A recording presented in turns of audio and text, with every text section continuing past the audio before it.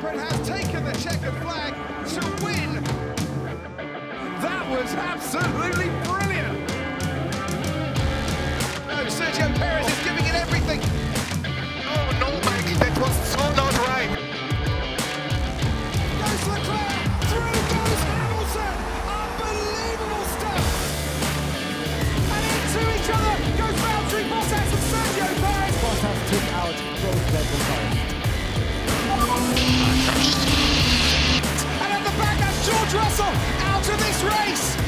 Daniel Ricciardo makes contact there with Kevin Magnussen, and there's a second contact.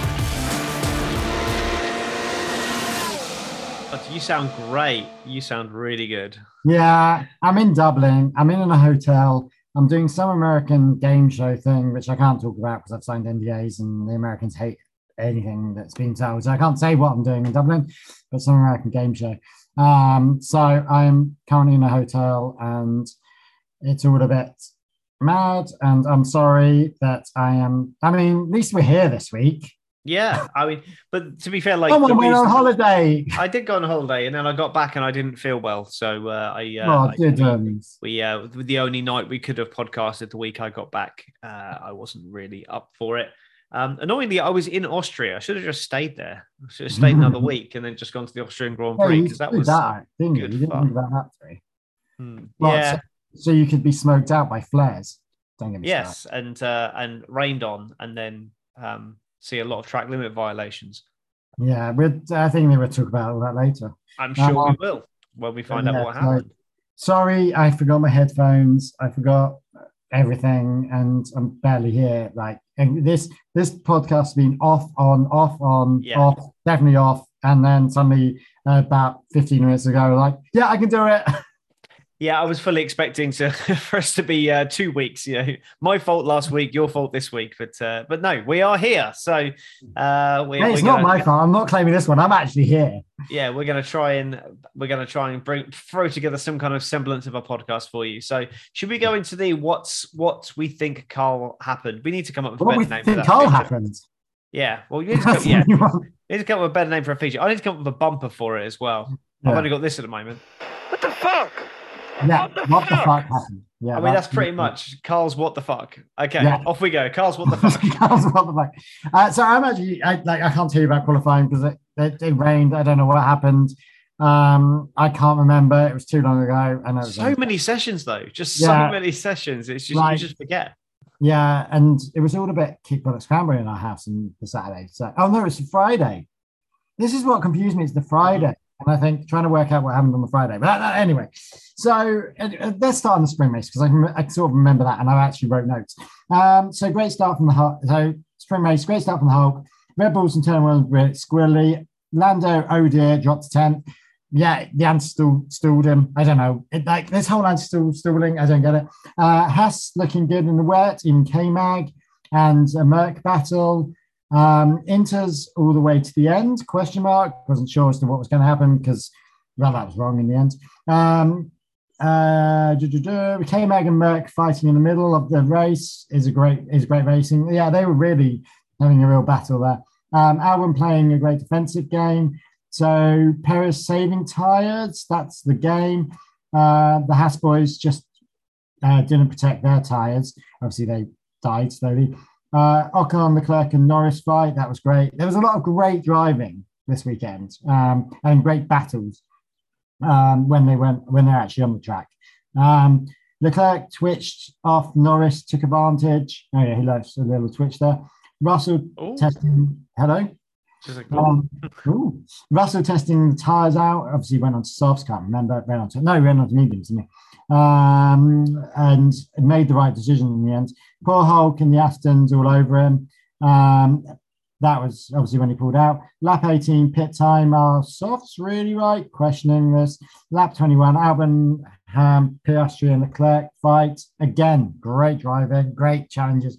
Felt like one of those races, and I think I love the track. I think it's a great track. It's definitely one of my favourites. Feel sorry for Albon in the final lap. That was harsh. I thought Hassan fucked it for the Hulk, but I eat my words. He obviously changed tyres. And remind me what happened to Albon on the last lap because I can't actually remember. I don't know either. I just feel sorry for Albon in the final lap. I'm assuming he got done because when did he finish in the sprint? I can't remember now. I'll get. I think he probably got done somewhere. Yeah. And then Red Bull infighting. Love a bit of Red Bull infighting at the end there. So that was sprint race. I think we're talking let's talk about the sprint race as a general. I love the sprint racing. I love this format of the weekend. I would have this every weekend if I could. I know there are a lot of purists that don't like it. I know there are a lot of people that don't like it, but I actually, as the casual viewer, if you will, although I watch it every weekend, but the sort of not obsessed like you on it, although I secretly am. But I think it was a really interesting race and really interesting to have the sprint race. The qualifying on a Friday is a bit strange. To then have another qualifying on the Saturday, I find that a bit strange. But it's very detached from what we're used to. But I agree. I actually do like it, but I wouldn't want it every week. I quite like this, this six in the season type thing. I find it exhausting. It's just so much competitive sessions to watch because I'll listen to the practice sessions while I'm working and I'll just it'll be in the background type thing, but I'm paying attention to what's going on and then I'll sort of catch up on the news afterwards. But it's not competitive, so it's kind of like if you miss it, it doesn't really matter. You're kind of committed to so many competitive sessions now, and it's exhausting. It genuinely, I found myself, because I had quite a busy weekend anyway, so I was kind of fitting in Formula One around other stuff. Shock horror. I hope you're sitting down for this. Convince my in-laws to watch the race. So we watched the race live. How did that go? So I was up. They actually quite enjoyed it. And then my father-in-law said, "Oh yeah, I used to watch it when I was younger." I'm like, "What? You're just saying this now? I've known you for 6 years nearly, and you're just now telling me you used to watch Formula One back in the 70s and 80s." Yes. So yeah, the mother-in-law seemed to kind of enjoy it. She was asking lots of questions, and the father-in-law was just sitting back and kind of enjoying it. So yeah, I don't think I'm going to convert. You watched it with your parents as well, or was it in your house? Well, no, because I was at the in-laws. All right. But I do normally watch it with my parents. Yeah. And but yeah, we because we're very lucky that me and my wife, we both have both of our parents still alive and together and very much healthy. So we're very, very lucky on that sense. So we do spend a lot of time with them, and fortunately my parents are very into their Formula One, but hers are definitely not, which is why I miss quite a lot of races nowadays, because family has got to come ahead of sport, obviously. You do. It does. You're doing well. But what you do is have your wife involved watching Formula One and getting obsessed with it as well. My wife, Laura, is more obsessed than I am. It's hilarious. Oh, don't get me wrong. So much more than I do. My wife said to me, "I can't believe we've got to go and spend time with my parents this weekend. We're going to miss the Grand Prix." And it's Austria because she lived in Austria for a year, so she loves the Austrian Grand Prix. It's her favorite Grand Prix, so she was quite gutted about that. So then she messaged them and said, "When we leave on Sunday, how about we, instead of leaving at sort of 2:00ish, we'll leave at 4 and we'll all watch the race." Bribery. You can keep. Yeah, she was literally like, "We'll have Sunday lunch. We'll have it a little bit earlier, but then we'll watch the F1. We'll stay a little bit later, and then we'll leave after the F1. How about that?" And they're like, "Yeah, you can do that." So yeah, she actually fully bribed them into watching it. So and it's her. I didn't suggest this. This was her. So no, I live with my in-laws. And bless them. Yeah. They don't watch it, but it's like every race. Oh, what time's the race? Okay, well, we'll have lunch a bit earlier. We'll have a lunch a bit later. Oh, the lunch is 1:00. I'll bring lunch into you. It's just sorted. Winning. Brilliant. So yeah, this might be the start of something beautiful. You never know. It might be. I may never miss a race again. Yeah, we'll see about that. I'm not going to hope. But so should we unpick some of the talking points from the sprint before we move on? Would that be a good idea? But what did you think about that opening battle then with Perez and Verstappen, the two instances? Well, they would just get so there's turn 1 instant and the turn 3 instant, which confused me because I thought they were the same turn because it sort of happened in a replay and I was trying to catch up with what the hell was going on. And that's the problem with I now know why you found it so hard to do the 22-minute challenge, because you're writing stuff down and you're missing bits as well. Anyway. But the way I did it, I'd watch the race, absorb it, and then I'd go back and watch the 40-minute highlights and then now that when I know what narrative is actually going to follow through the race, as I watch the 40-minute challenge, the 40-minute review, I would then kind of put 2 minute challenge together. So, which is fine. I like this whole thing, but was it a bit of tussle, or was it actually not, in the sense of, because you've driven into me, I'm going to drive into you type thing. Like Verstappen, it felt like I was actually with Perez more on it, like especially the turn 3 one, and then Max was like, "What the fuck?" I was like, "No, like that wasn't how it seemed," and it definitely felt like Perez was going on the inside there, and it just felt like, yeah, of course it was, It was typical Verstappen, and I mean that Verstappen, he's not having to. It was like my turn 1. It was like, I lost control. Well, did you? Yeah. So like Perez, it was verging on the edge of rude, but he absolutely earned the right to at least challenge Verstappen into that corner. But Verstappen, because the way he is, he doesn't like that. He will then just throw it up the inside on the next corner. And you could see when he went up, when he took Perez at turn 3.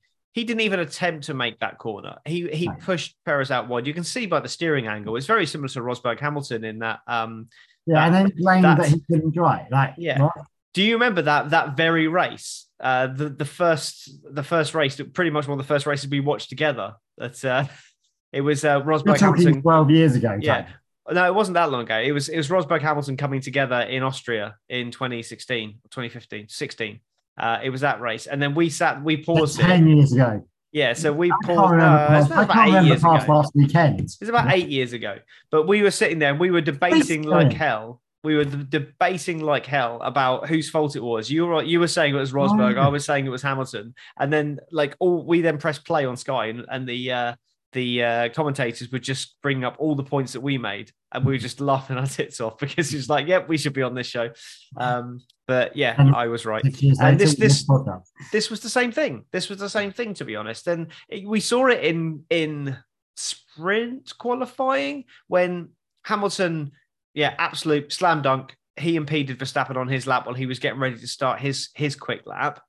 And then Verstappen just cynically, there's no way was he going on to do another quick lap. He cynically then got in Hamilton's way just to wreck his lap because he'd been impeded on the previous lap. Instead of letting justice play out, Hamilton would have got a slam dunk 3-place grid drop for that. But then I'm convinced that they were just like, do you know what? Martial law, they both impeded each other. Let's just leave it.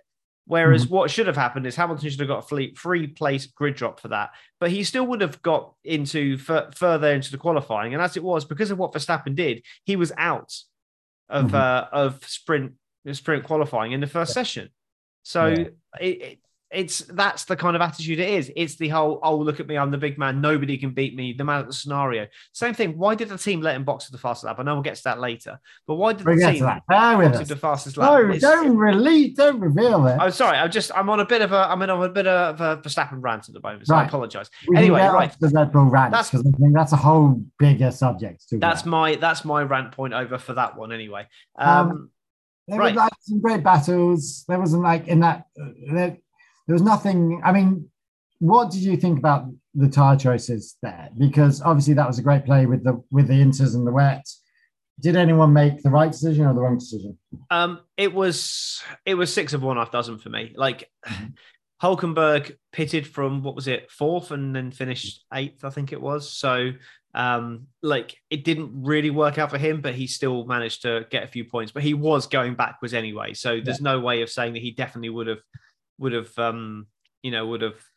finished any higher up anyway. So I think the tyre choice didn't dramatically change anyone's race. There was a few people that didn't quite make it work. I think he did with Russell, I think because he made the right choice at the right time.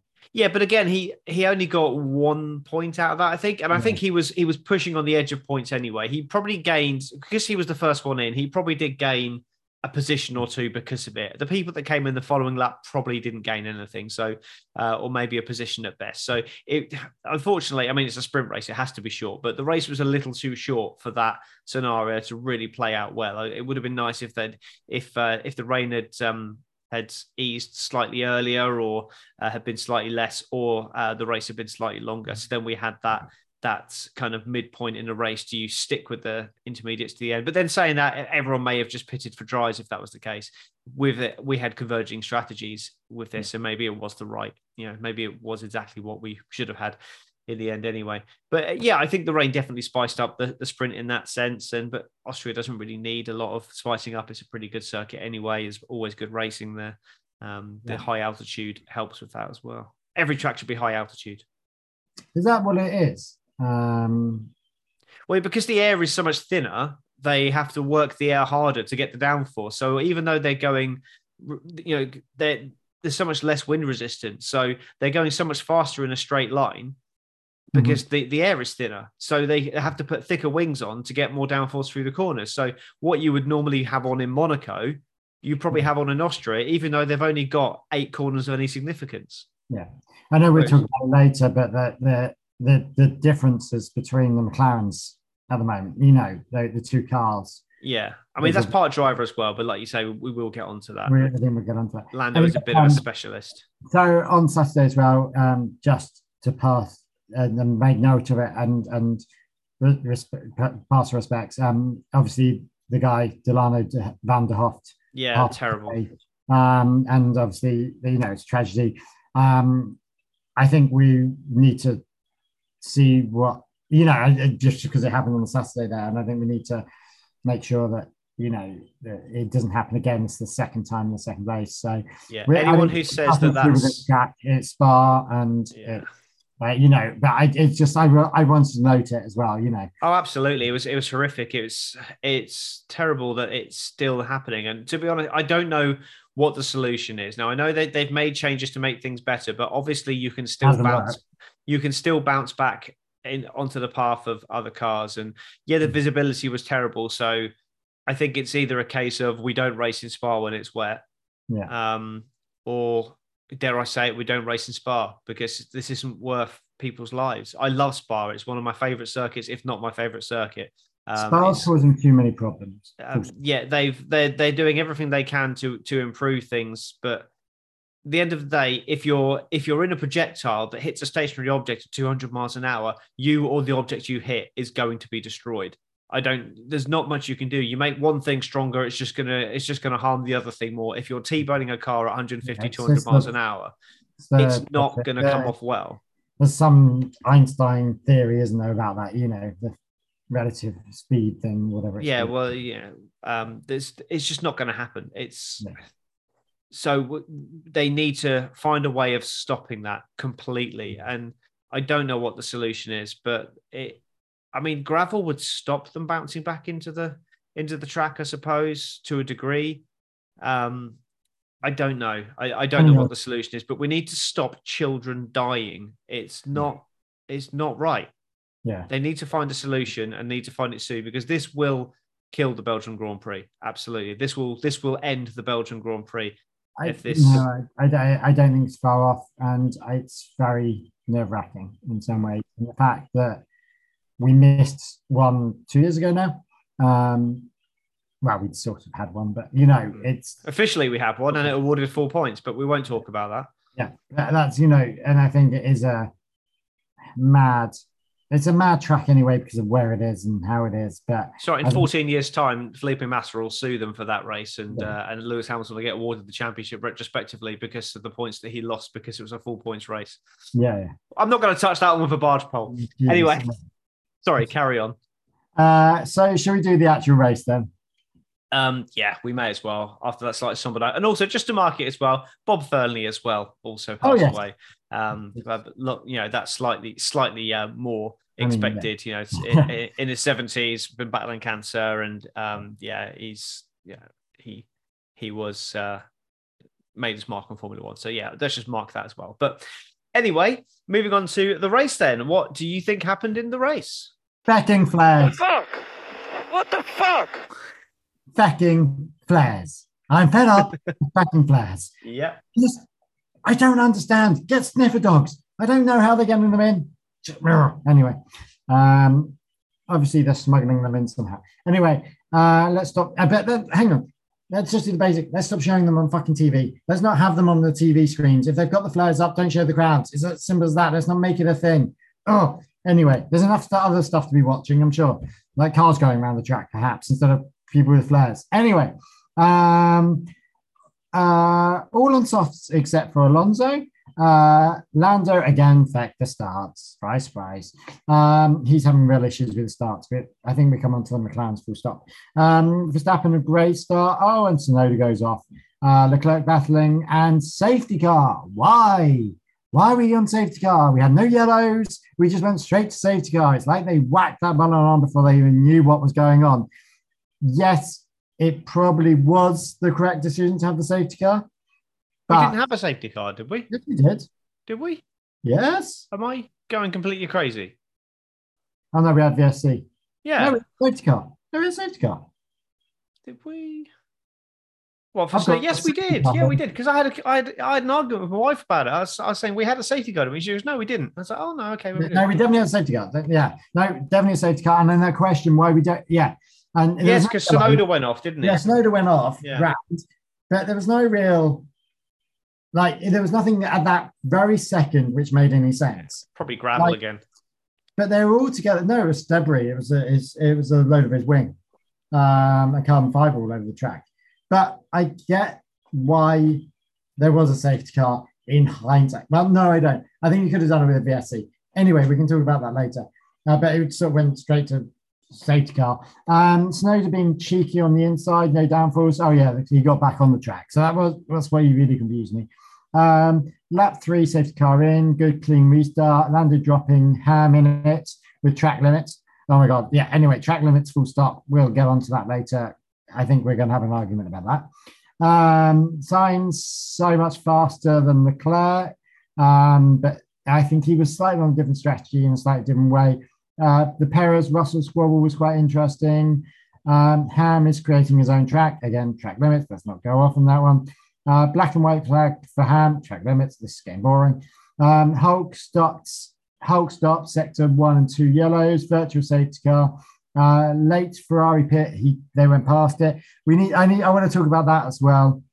About the safety. About when they're lobbing it out and the fairness of things, because I think there is a safety matter, but there's also a fairness matter as well. Ham really pushing Perez, but not got brakes. Ferrari 1 and 2, lap 25. So many penalties, but we'll come back to that. Still so many penalties. Lap 26 spoke too soon. That was about Ferrari 1 and 2. Norris catching up Hamilton. Norris got Hamilton on lap 28. Verstappen and Leclerc. Why bother defending Leclerc? I have literally no idea. I don't think it's his battle. Why is he fighting like he did? But then he's a dry racer, so why would you not? Border penalty, stay on the fucking track. Funny Verstappen isn't getting one. Lap 43, 2-stop pit window open. Something in that McLaren update's definitely working, because obviously Lando's, but not in Piastri's. Debris has to go. He's useless. I don't know what he was doing, but he was obviously pissing me off somehow. Toto to Ham, the car is bad, and we know. Please drive it. That was a really rubbish Australian accent. I'm sorry for that. Lap 60, great Sainz and Perez battle. Sainz being very clever with the DRS. Yeah, he's got brains, unlike Perez, who did not work it out for a long fucking time. Could not get that into his head. Verstappen worked it out quite quickly, but Perez couldn't work it out. Sainz, what are you on about? He's intimidating me in his Spanish accent. But what are you on about? Grow a pair. How are you intimidating? You're in a race car. Of course he's intimidating. He's got... Anyway. Piastri is having a shit race. Sargent, better race, but 5 seconds. Obviously a penalty. Lap 69, Verstappen coming into pit. And that was the end of the race. Why he did the first lap. Let's talk about that as well. That was the end of the race, but it wasn't the end of the position changes. Yeah, talking about where did you see again the fecking barriers? Were they out again? Were they? So Verstappen was coming in, and you saw a mechanic racing over to the barriers to jam the barriers against the wall because of exactly where he's going to come in. So it was just like, what is wrong? That they've got to come up with a new idea as to where they put this Parc Ferme. Just don't put them out to the checkered flag. It's as simple as that. They weren't out, but they'd pushed them out into the pit lane and just getting them ready. But they had to be pushed back and it was just another embarrassing thing. No one really picked up on it. I don't know whether I'm just going crazy here, but and I'd love to hear what people say. And then Verstappen won. Yeah, I didn't see that, in all honesty, but I believe you. We've got a cat come to say hello because he was meowing at the door, so I thought I'd let him in. Hello, cat. He's being annoying. There we go. Let's break it down. Let's break it down. So, I mean, you didn't mention anything about Haas. I would love to just touch on Haas's terrible race pace. And people are making out like this is a new problem, but you've just got to go back. They've been in the sport since, 2016? And they've always been like this. They've always had terrible race pace. They've never been able to manage their tyres. They had one season in 2018 or 2018, I think it was, where they actually put the car together well. And that was the year when they were like really, really copying Ferrari or borrowing some documents. But they've always been like that. I just don't think we should be surprised at it. Tyres well. That's the problem.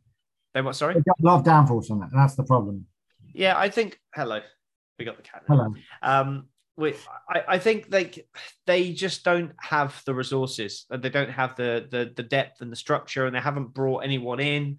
They've still got, Steiner mentions in his book that they've got so much of their original team still there. Well, that's part of the problem. You're not innovating and you're not improving, and so I fully expect Haas to fall down to 9th place in the championship this year because I just don't see they've got a car that seems to be good over one lap. Which means sprint races, they might grab a few points because if they can get up in the top sort of 5, 6, stay there for 10, 15 laps, then they might just hold on. But I can't see them doing anything because the car's not improving and it's got no race pace. So I just wanted to cover that off because that's just what Haas is. It's just Haas things. Just Haas. Haas being Haas. And that's the problem. Like Haas, yeah, they haven't changed. They're very much a cottage industry. And I think they always will be. Because no one's going to go over to Haas. Do you know what I mean? They're very much a European thing, and then Haas. Well, they're based in Banbury, I want to say. Brackley, isn't that? No, Brackley is Mercedes.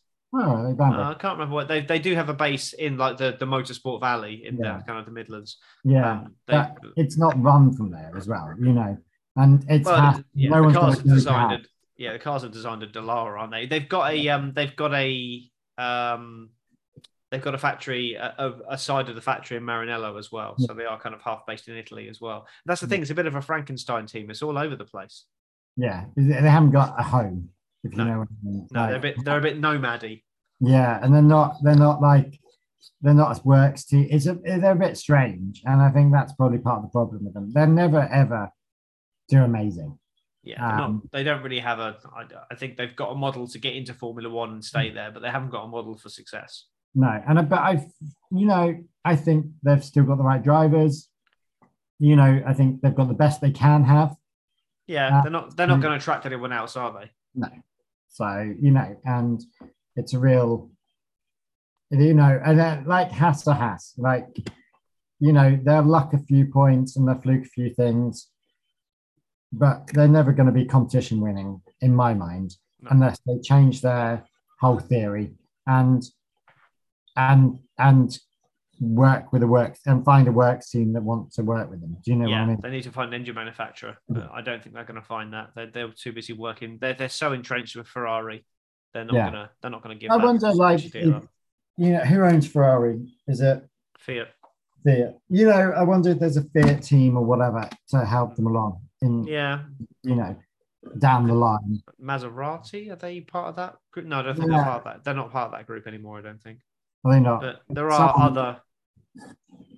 someone like that. I think that would be the only way of getting them. Well, there was rumours, I think it was Alfa Romeo might be going to Haas to be a sponsor. Well, at least that merges two like non-existent cars. Like when, merges 2 like non-existent cars. Like when, those 2 teams are so like similar. People always get them mixed up. So Alfa Romeo and Haas, at least like joining those 2 might actually kind of just get rid of that stigmatism. And AlphaTauri now not being called Alpha. It's hilarious. We get so confused with both Alphas being in there. It's great. We're not going to have no Alphas. We're not going to have no Alphas on the grid next year. Love it. All for it. Fed up of it. Yeah. Aston Martin are going to be top of the championship before the season starts now because they're going to have the lowest name. AS. Yes. So they're going to be the lowest name now. So Ferrari, you want to talk about the VSC thing? I think they have to call the VSC at the time it's appropriate and not do like what they do in IndyCar. Like in IndyCar, let me just bring this thing forward first before you make your point. In IndyCar, they have this system where if they're going to put for a full course caution, then the race director will basically say, keep going round. You've got 1 lap to go around before I call the full course caution. So then you can make your pit stops if you want to, because then it'll ruin their, because it doesn't work the same as Formula One with the pit stops. It's not fortuitous to take a pit under caution. Yeah. So they do that. I don't like that because then you're letting the cars go around at full racing speed on a track that's potentially unsafe. So the fairest thing to do is to call the VSC at the earliest opportunity, regardless of what is around. You shouldn't even look at the cars on track. So I don't know if that's what you're going to say, or you're nodding. So it seems like that's what you're going to say. I thought you were going to say, wait until the first car's about to pit or something like that. But yeah, go on. No. Go. So I agree with you. The safety of any car, the safety of the race is more important than anything else. Yeah, absolutely. VSC immediately. But here's the but. You have to go past the start line after the VSC has started. So you have to do a lap until you can come into the pits. Same with safety car. Same with safety car. You have to do a full lap behind the safety car before you're allowed into the pits. A, that fairs it all up. B, it makes it, which means that pits still have the pit advantage. B, it's a safety thing anyway, because you don't know where that crash is at that point. It could be on the entrance to a pit, could be in the exit to a pit, and you could have everyone piling into the pits and they can't get out again. You know, obviously they've closed the pit lane, but that could happen if they throw a VSC, then they're bombing and they just happen to be able to get into the line at that point and you're not sure what's happening. You know, it could be a turn 1 type hit. So they have to do a full lap once the VSC is called to make it fair for everyone, because it's not fair the way the VSC, and it's not that it's not fair, but it gives an advantage to everyone else that's behind them and a disadvantage to those that are there. So, and that's a full lap. So even if you're halfway around the track and the VSC is called, you still have to go past the start finish and do another lap before, yes, the VSC might vanish. That's sort of the other peril on it, but at least it's a fair advantage, you know, and makes fair. In theory, I agree with you. However, there are a few scenarios where that doesn't work. Scenario number 1 is what happens if you've just passed the line and the safety car comes out. You've then got to effectively do 2 laps before you can make a pit stop, and most VSCs don't last very long, so you then miss out on the opportunity. Well, what if that's... Hang on, you're talking about safety car or VSC? Because that's 2 different... VSC. So the VSC, yeah, as soon as... But that's a fairer thing. If the VSC happens as you finish crossing the line and suddenly the VSC drops, that's... I get what you mean. I've got to think this through. And there's also another scenario. Yeah. When a virtual safety car is called, it's normally because something has happened. And when something happens, it's normally a car hitting something. So you're then saying that a car has to drive around the track with a broken front wing or a busted tire and can't come into the pits for a lap and a half. Okay. So that's the 2 scenarios where I can see it falls down a little bit. But I do agree in principle that I think for the first lap, certainly in safety cars as well, that the pit lane should be closed. But I think there should be a provision where for the damaged car to be able to. Yeah, if you have damage, you can I think the stewards should be able to go in the same way, like, when lapped cars pass, you just go, lap car 44 is allowed in the pits. Yeah. What you could say is you can repair damage, but you can't change tyres unless the tyres are damaged. And if they're damaged, you can't fit new tyres. You have to fit used tyres. Yeah.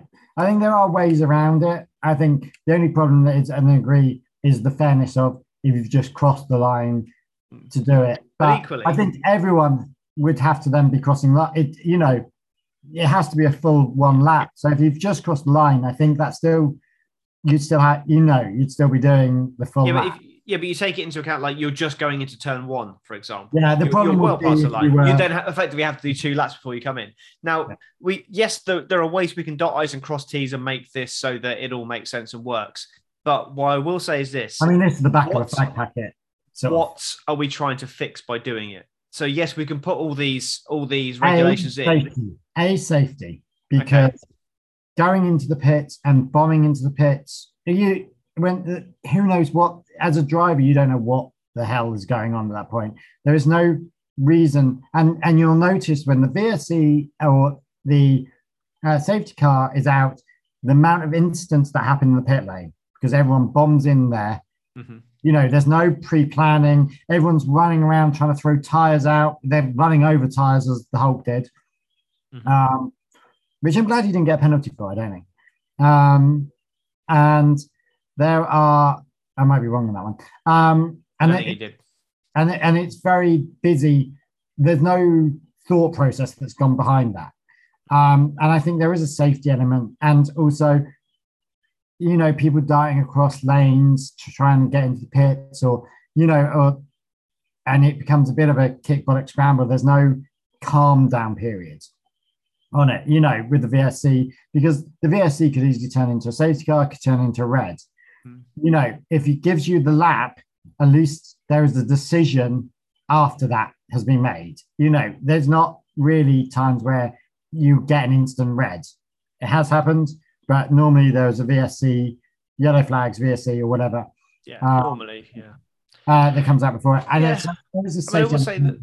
There's also go on, sorry.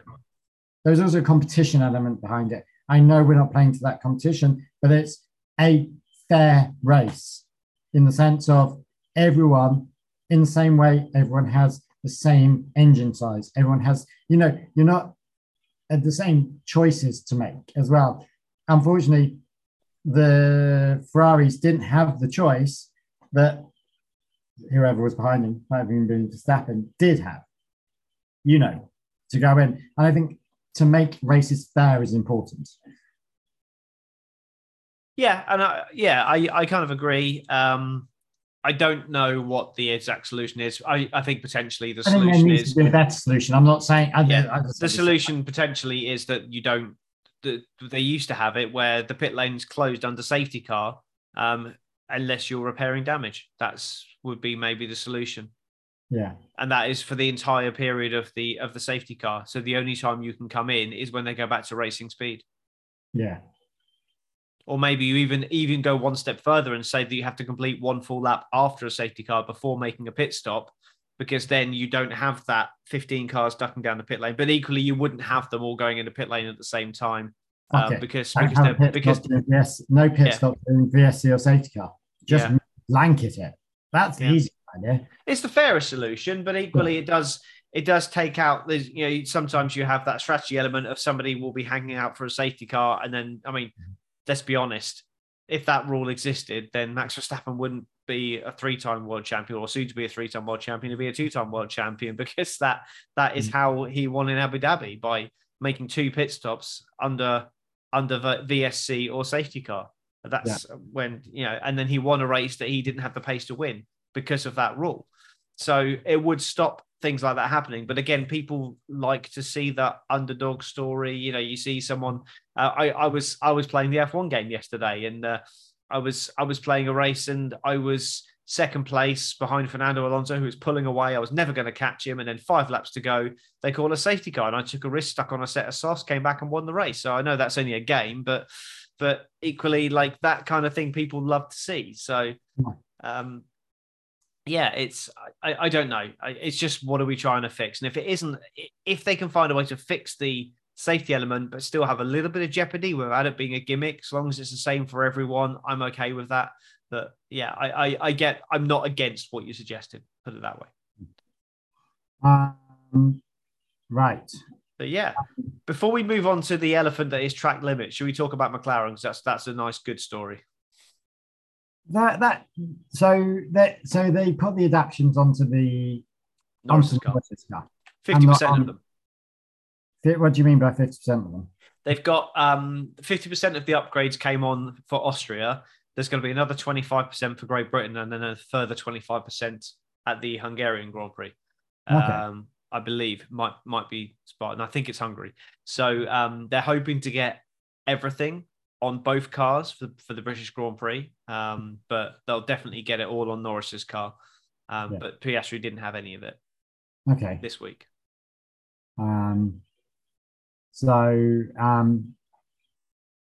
Yeah. So I mean, 50% is good. Do you know what I mean? Yeah, if that's half their upgrade.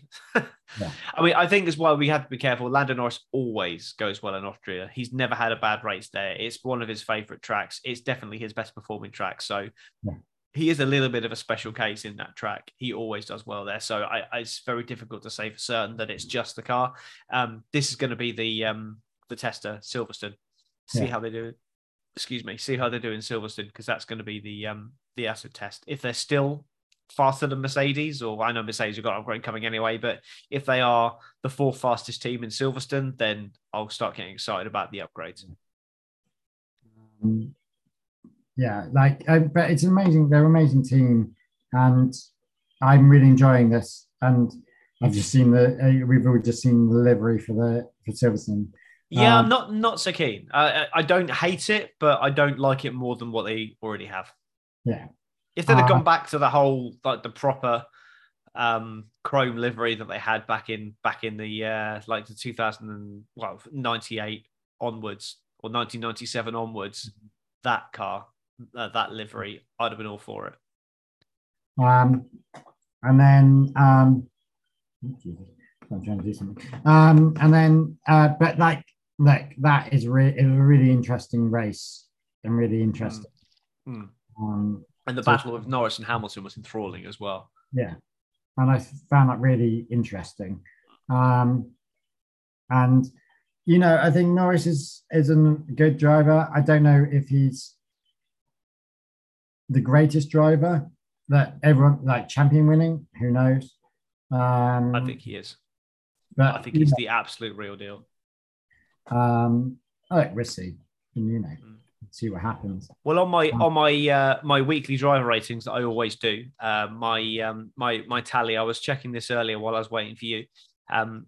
There's a possible 90 points because I've graded them out of 10. So for every race, possible 90 points I could have scored. And weirdly, out of the 9 races so far, Verstappen, Hamilton, I'm looking at now, Verstappen, Hamilton, and Alonso are all tied on 71 points. Really? And which is completely random. That's just the way it's panned out. And in 4th place on his own is Lando Norris with 67, 4 points back. So, and then the next person from that is Leclerc on 62, and Tsunoda. I've been very much in love with Yuki Tsunoda this year. I'm not sure how he did that. How has he got that many points? He's had quite a few 7s and 8s. That's why.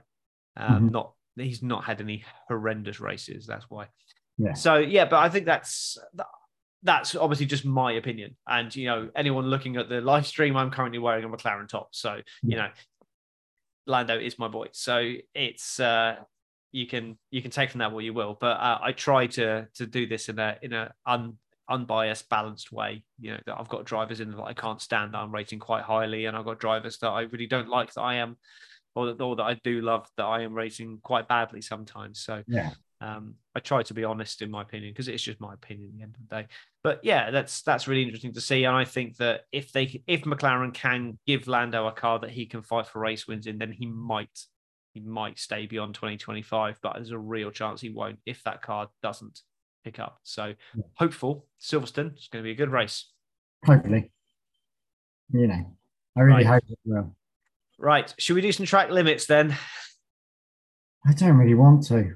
Like, it's just painful. So, why can't they fucking stay on the track? What am I missing? What am I missing here? I don't agree with the argument of, well, they can do it in Monaco because you can see a barrier. You can't necessarily see a white line, but they still should be able to. And again, the argument of, oh, they don't go on the white lines in the rain. It's like, well, yeah, because they haven't got as much grip, so they can't carry as much speed, so it's a lot easier to turn. So that argument doesn't really stand up either. What they are is fierce competitive drivers that want to exploit every possible margin they can to get to that. The best drivers are the ones that can get to that 99.9% and stay there. And over the weekend, I think it's a very good reason why Max Verstappen wasn't getting pinged for track limits. And part of that is driver skill. And the other is the fact that he's in by far the best car, so it doesn't need to push to the 99.9% of the time. So therefore, that's why him and Perez weren't getting those track limits. In qualifying, different matter. They are pushing 100%. And what was happening in qualifying? The Red Bulls were getting track limits. So I think that's part of it. And then, you saw Lando was very conservative, didn't get any, I think he got a few, but didn't get any penalties for it. There was a few drivers, the drivers that just kept their head down and stayed away from the barriers or from the curbs. They didn't get any penalties, and they were the ones that benefited as a result. So, you've got Verstappen and Alonso. 1,400, was it? Yeah, 1,200 estimated, but there's only 1,400 laps in the race. Yeah. So that could potentially be, on average, you're breaking track limits once every lap. So what that will probably equate to is every driver or most drivers are, going wide in turn 9 and in turn 10 on some laps. And then on a couple of laps, they're probably going wide in turn 2 as well. So you probably find that they're breaking track limits 3 times in one lap, and then they won't do it for 3 laps. But it's not quite as amateur hour as people are making out, but because it is difficult. But just, as Martin Brundle says, the accelerator pedal works in both directions. So you need to leave less margin, like you leave less margin in. Leave more margin. You leave more margin when you've got gravel right up against there, because you know that if you do go wide, you're going to hit the gravel. So it is just a case they do need to leave more margin. And that interview with Max Verstappen, I don't know if you saw it, but he said to the journalists, well, it is really difficult. Do you want to get in my car and try it? And of course, the journalist was like, yes, absolutely. I want to get in there and try it. Yeah. But it was very, very petulant and entitled of Max to say that. And I know the drivers are probably all thinking it, but they can all do it. They can't go to the maximum speed all the time, but they can all do it. Yeah. It just feels I thought I was an argument with you. Because, like, everyone's like, oh yeah, but the track needs changing. No, the track does not need changing. The way they enforce the rules needs changing. They need to find a better way to enforce the rules. And B, if you go over the line, you're out of the track. I don't get why that's an issue. They need to make it automated. It's not going to be impossible to make it an automated system. It just pings up automatically, and then instant straight to the teams. This has happened. Tell your driver, and that needs to happen. Because what they can't have is what they had at the weekend. There must be a system. I mean, there is systems. There are systems for that. And Red Bull, must be a bit of a wire around the track that as soon as it touches, it knows which car it is. It doesn't even need that. All you need is the downward camber. They've only got eight corners that are worth talking about. So there's no reason why they can't have position cameras pointing downwards, like the Hawkeye cameras in tennis. And then whenever the car goes outside there, it gets a ping. You can tell from the transponder which car it is. That ping goes straight to the team saying track limits at turn 9, track limits at turn 10. And then when it comes up with the fourth one, it's like one more time and it's a 5-second penalty. That's your black and white flag. They can tell the driver doesn't do it again after that. So, and that would be it. We wouldn't have to talk about it, but it was so blasé with it, and it is a track that's very difficult for track limits. So I think we'll see it a little bit at Silverstone, and there's a few other tracks this year that we probably will see it as well. There's a few turns in Silverstone where you can run wide and gain advantage. You can do it through Stowe, you can do it through the final corner, you can do it through Copse. So we are still going to have a bit of that, but not nowhere near to the extent that we had this weekend. Or if we do, my God, is there going to be hell to pay? Yeah, it just got boring, and then the way it's all very boring. And now they've added loads of penalties and loads of things changed. I mean, wins for Lambert. Made it up as they go along. They actually reset the penalty system, but it isn't fair because they've got people there that serve the penalty during the race. It's not fair on them because they're doing it under pit conditions, which means they're going to lose more than 5 seconds because.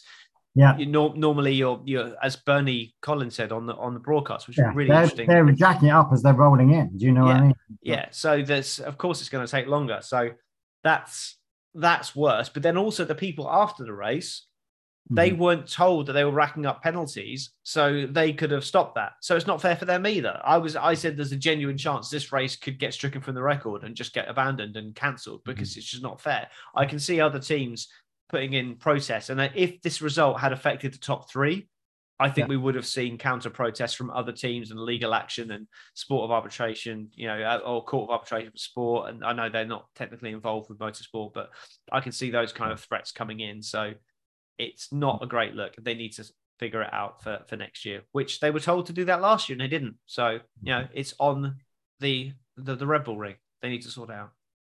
There we go. I'm just trying to think if there's anything else that really got my goat. No, I think that's pretty much. We have whinged a lot. Should we do our driver and dick of the day? Yeah. So driver,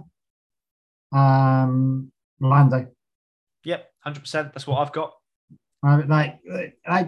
Yes, there was other good drives in there, but Sainz drove well. Top down, he said Sergio Perez. He's just winding you up. No, he genuinely had Sergio Perez as his driver of the day. No, no. He was on balance. He was. To be fair on Perez, he came from the back and got to the front. Yeah, but he was 0.4 seconds a lap slower than Max Verstappen over the course of the race, and he would have been 35 seconds behind him had it not been for the fastest lap pit stop. As you of seeing those lap times, do you know, like? And plus, he was there. He was there because he couldn't get through qualifying. So yes, his race wasn't as bad as the rest of the weekend. He did a reasonable sprint race, and as far as I'm concerned, this weekend I'm not angry with Perez being terrible. He just wasn't great. He was fine. If he raced like that every weekend, there would be no conversations about his performance. But or there'd be very few anyway. There'd be like, oh, why can't he be closer to Max? But there would be no. There still wouldn't be a championship fight. So he's still not good enough. But no, definitely not driver of the day. Definitely not. Dick of the day. I've got Debris because just Debris. He was just anonymous. He actually had a reasonable weekend at points. He was quicker than Tsunoda at times. His race kind of unfolded a little bit, but he was having a better weekend, but it just kind of fell apart at the end. The obvious pick is the FIA and track limits, but it would be, but Hamilton and the whinge bag that is wound me up. He apologized on Instagram for his attitude afterwards. He put a post out saying that he's he was very passionate about the racing, and when it wasn't going his way, he was getting despondent. He didn't like the person he became on that day, so he apologized for that. But it was getting a bit grating. But I'm going to go with Max Verstappen for Dick of the Day because everything he did at the weekend, the bully tactics of what he did with Perez, what he did with Hamilton in the sprint qualifying, what he did in the race with the fastest lap situation as well. And he doesn't need to be like that. He can be graceful. He doesn't need to be the big, you can't beat me. He's taken a point off his teammate who's not going to challenge him for the championship. He's put a great risk. And you know what? It would have been hilarious if it had been pinged post-race with a 10-second penalty and lost the win because he went for fastest lap. It didn't happen. I know this is making me sound like I am very anti-Verstappen, and I want to make it clear that I absolutely am. But no, it's... Especially down, he keeps on Yeah. No, I'm not anti Max Verstappen. I'm just anti lack of competition. So I want competition. So I want Max Verstappen to not win every single race. That would be lovely. Thank you very much. So I'm going for Max on that one. And you've gone for Hamilton. So that's fair enough. I get that. It was grating on me as well. It's not a great look, but at least he was good enough to stand up and say, do you know what? I was a bit of a dick today. So deserving of dicker today, but perhaps not quite as bad. So championship, again, I'm not looking at the driver standings at the top, but Perez 17 points ahead of Alonso. Not a great weekend for Alonso. We've hardly spoken about Aston Martin this week. Hamilton lost ground on Alonso, but 106 points to 131. Sainz and Leclerc 82-72, and then George Russell tied with Charles Leclerc now. So Leclerc has jumped Russell. Constructors Championship. Sorry. I was just thinking about the Aston Martin. They really didn't do much. They were grand. No, they didn't really have the pace. They weren't really a factor in the race. They had a bad strategy, and they did have a big influence on the race. It was them that appealed the decision, which then got all the penalties.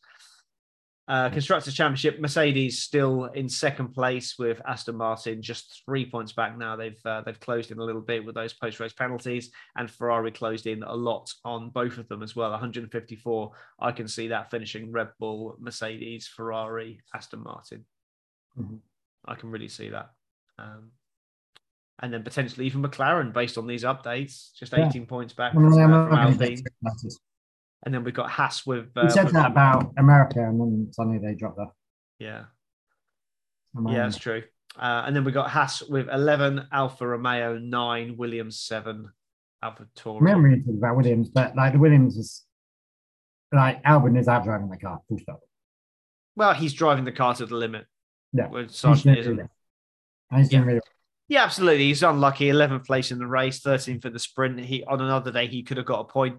I said on Gridshot, Williams are flirting with the points on a regular basis now, which is a big improvement. So I'm here for it. I'm enjoying it. I hope it continues, and I hope they get a few more points. Yeah. So British Grand Prix this weekend. I'm missing the Grand Prix because I'm at a rehearsal. I think I might be missing it, and I'm trying to not. I'm working, and I'm trying to not work. So, yeah. So I will be catching up with it at about 5 o'clock. I can't catch up with it. Maybe 6 o'clock. Probably about 6 o'clock I'll be catching up with it. And I might catch qualifying. I'll probably miss the start, so I might be able to catch the end. I'm definitely missing qualifying, and I'll hopefully catch up. God, this real life thing is really annoying, isn't it? Why can't we just watch Formula One and podcast and do nothing else? Bring back lockdown. That's what I say. When we used to we used to do 2 pods a week back in lockdown times because we had nothing else to do. Yeah. We used to report on IndyCar and Formula 2, and I did 7 race reviews a week, and oh my god, that was tough. That was hard work, but we had nothing else to do because it was lockdown. I can barely do one, right? Yeah. Yeah. Cool. Right. Well, hopefully then we'll see each other next week, I guess. Yeah, I should be able to. I might be in another hotel in another place, but yeah. Cool. Pack your headphones. All right. I'll speak to you later. Ciao, bello. Bye.